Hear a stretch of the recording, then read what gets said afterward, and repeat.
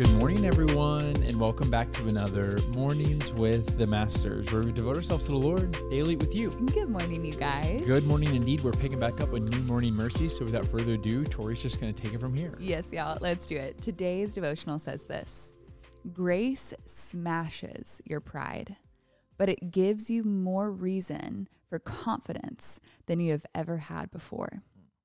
It is a statement of complete assurance and confidence, spoken by a man whose pride had just been smashed. Nebuchadnezzar was the arrogant king of the conquering nation of Babylon. He not only had devastated Judah and taken its people as his captive servants, but he had taken implements from the temple to be used as tools of idol worship, which he commanded everyone in his kingdom to render or face death. The extent of his pride is captured by these words: "Is not this great Babylon, which I have built by my mighty power as a royal residence and for the glory of my majesty?" Daniel 4:30. But while the words were still in his mouth, he was dramatically humiliated by the one who alone has true glory and majesty. By the power of God, Nebuchadnezzar was driven from among men and ate grass like an ox, and his body was wet with the dew of heaven till his hair grew as long as eagle's feathers, and his nails were like bird's claws.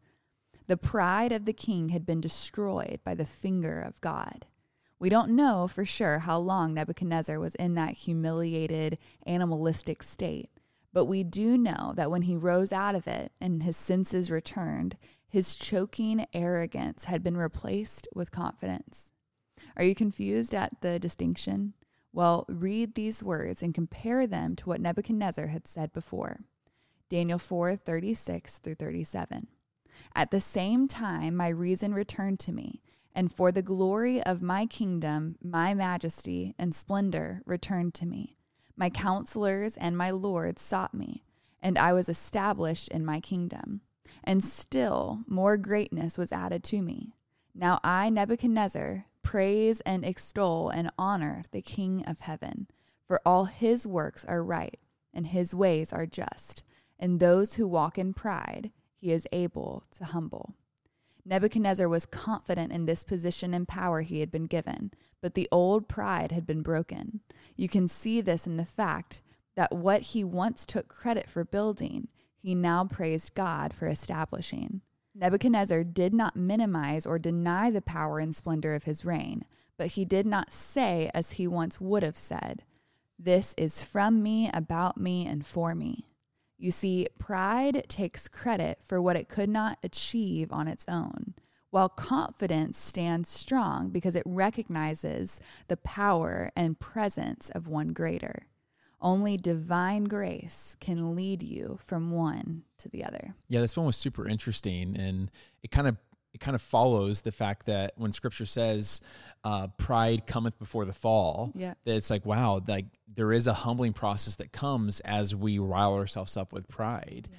And something that I've been really thinking about is how it can be easy for us to get like one thing right in our life and then carry that pride and have it justify a bunch of wrong in our life. And now I'm not trying to throw shade at anything specific. I'm just coming up with an analogy off the top of my head, but it just kind of makes me think of like certain celebrities whenever, okay, they're a big star and now everyone goes to them for every other piece of worldly advice, whether it's skincare, whether it's financial tips, whether it's politics, whether it's no matter what, someone's done something right. And now there's this halo effect where now it's like they can't do any wrong. And we do that for ourselves sometimes. There's times where I feel like our business is doing really well, and what I'm failing to see is like I'm neglecting my family, I'm neglecting my friendships, I'm neglecting my time with God, but I justify it and say, but look at this. Look at what we're doing over here. This is doing really well. And that's something that kind of stood out for me in this is how our own pride can allow us to justify some poor decisions in other places because we think we're doing well in one specific place, whether it be your schooling, or maybe it is like, hey, my relationship is so healthy, but you're not pursuing the Lord. You're not spending time with community. You're not working with your hands, and I just really think that it's an important thing for us to think about and take that self-reflection, especially because like our audience are all like strong believers. Yeah. They're people that want to do the will of God. Yeah. And so how does this devotional stand out to us? And I think it's something that I was mentioning regarding like me struggling by like, I get puffed up in one area and then everything else starts to struggle. Yeah.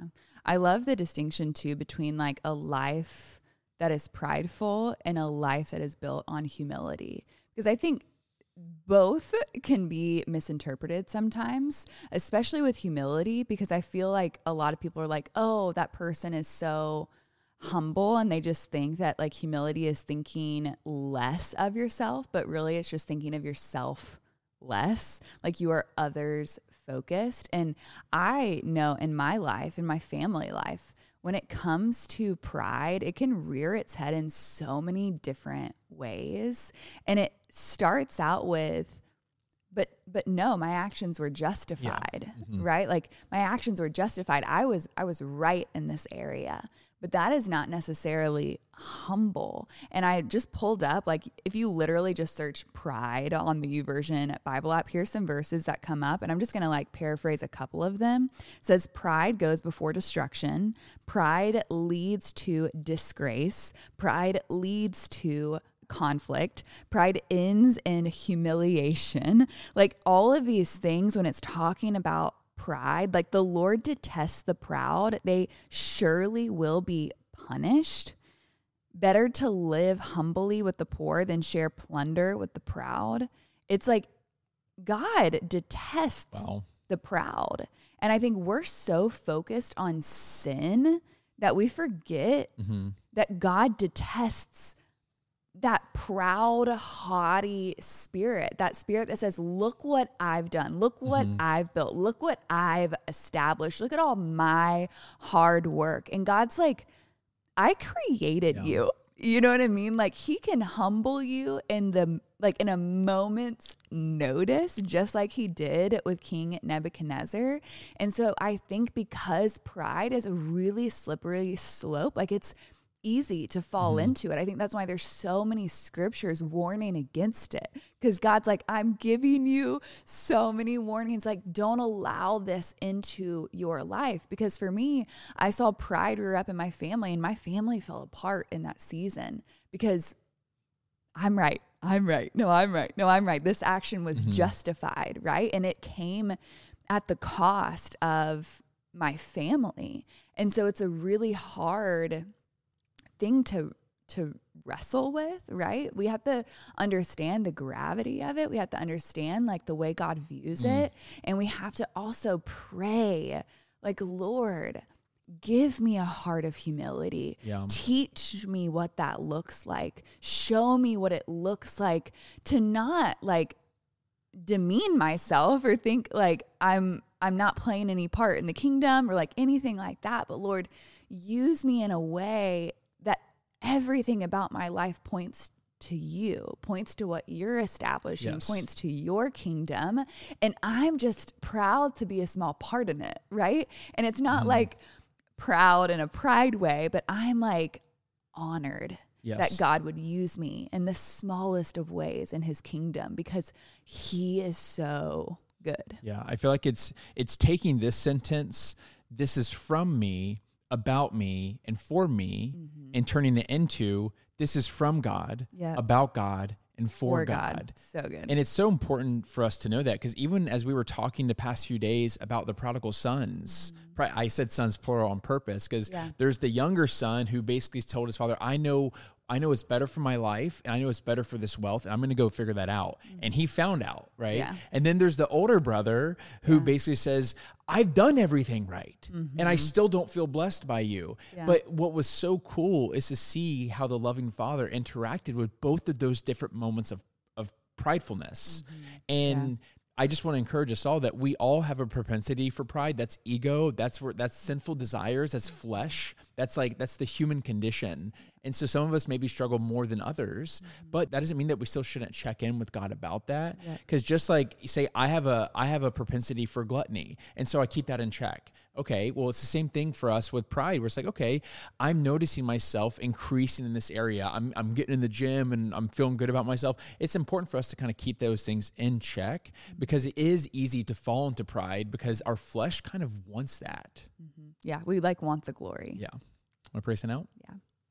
Dear Heavenly Father, Lord, we thank you for tough truth, God, that sometimes our sinful nature desires pride, desires glory, desires for the world to revolve around us. And we think that we are the main character when it couldn't be further from the truth, God. We are honored to be a supporting role, to be an extra in the grand story that you are writing and telling, Father. Lord, I pray against any pride that would come and try to attack our lives, God. We pray against it in the name of Jesus. Lord, I pray for a spirit of humility to be all over our lives, Father, that we would walk in a humble way, exalting you, glorifying you, and bringing you honor in each and every thing that we do, in our thoughts and in our actions, Father. In our ministry ventures and our work ventures and the way we parent and the way we do community, God, that we would go about it in a humble way, Father. Not a look at me and look at how good a Christian I am. No, Father. Let us not fall into that trap, but let us lead with grace and humility and see people and love people the way you do, Father. And remember that we are here to build your kingdom, that this is from you, about you, and for you, Father. We pray this in Jesus' name. Amen, God. Amen, God. Amen, y'all. When now's that perfect time to break out the worship music, break out the journal, and continue pressing to the Lord. Yes, and y'all don't forget that you are God's masterpiece. And don't forget that we love you. We love you guys, and we'll be talking to you tomorrow. Arrivederci.